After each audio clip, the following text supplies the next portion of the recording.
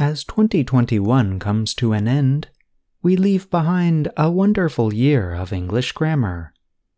This year, we explored many areas: adjectives, phrasal verbs, determiners, and more. We also explored many areas of popular culture, films, songs, and even sports. But one theme stood out this past year: the passing of the seasons.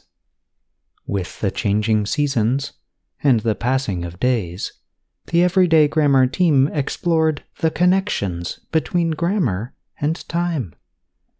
As 2021 comes to an end, let's explore how the passing seasons played an important part in our programming this year. With the arrival of spring in 2021, the Everyday Grammar team wrote about phrasal verbs with the term spring. Examples included spring on, spring from, and spring up.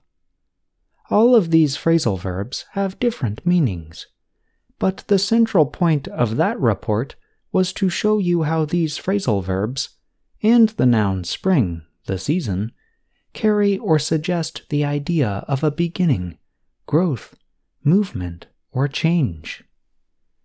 In North America's summer months, we did 3 reports that had some connection with the season. These included verbs and summer weather, grammar for rest and relaxation, and grammar for planning summer trips. In terms of verbs, linking verbs played an important part in the way we taught how to describe summer weather. These linking verbs included feel, look, and get, as in, it feels humid, the clouds look scary, or it's getting hot. In our grammar and relaxation report, we explored the structure have plus a noun phrase, as in have lunch, have plans, or have a blast, meaning to have a lot of fun. And in our planning summer trips report, we explored how Americans talk about future time, will and be going to.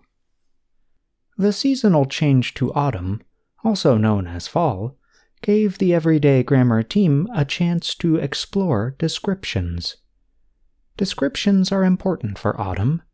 It is a time of wonderful colors, cooler temperatures, and tasty seasonal treats. We explored adjectives, noun phrases, and determiners.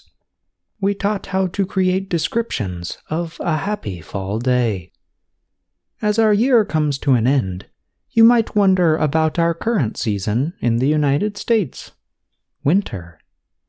Winter is a time of cold temperatures, gray skies, and yet warm feelings and celebrations, such as Christmas and the New Year. We will end this report with a question for our readers and listeners around the world. If you had to connect the winter season with a subject within grammar, what subject would that be? Why? The Everyday Grammar team connected spring with phrasal verbs, summer with linking verbs, and fall with adjectives. But what about winter? Let us know what you think in the comments section of our website, and have a safe, healthy, and happy 2022. I'm John Russell.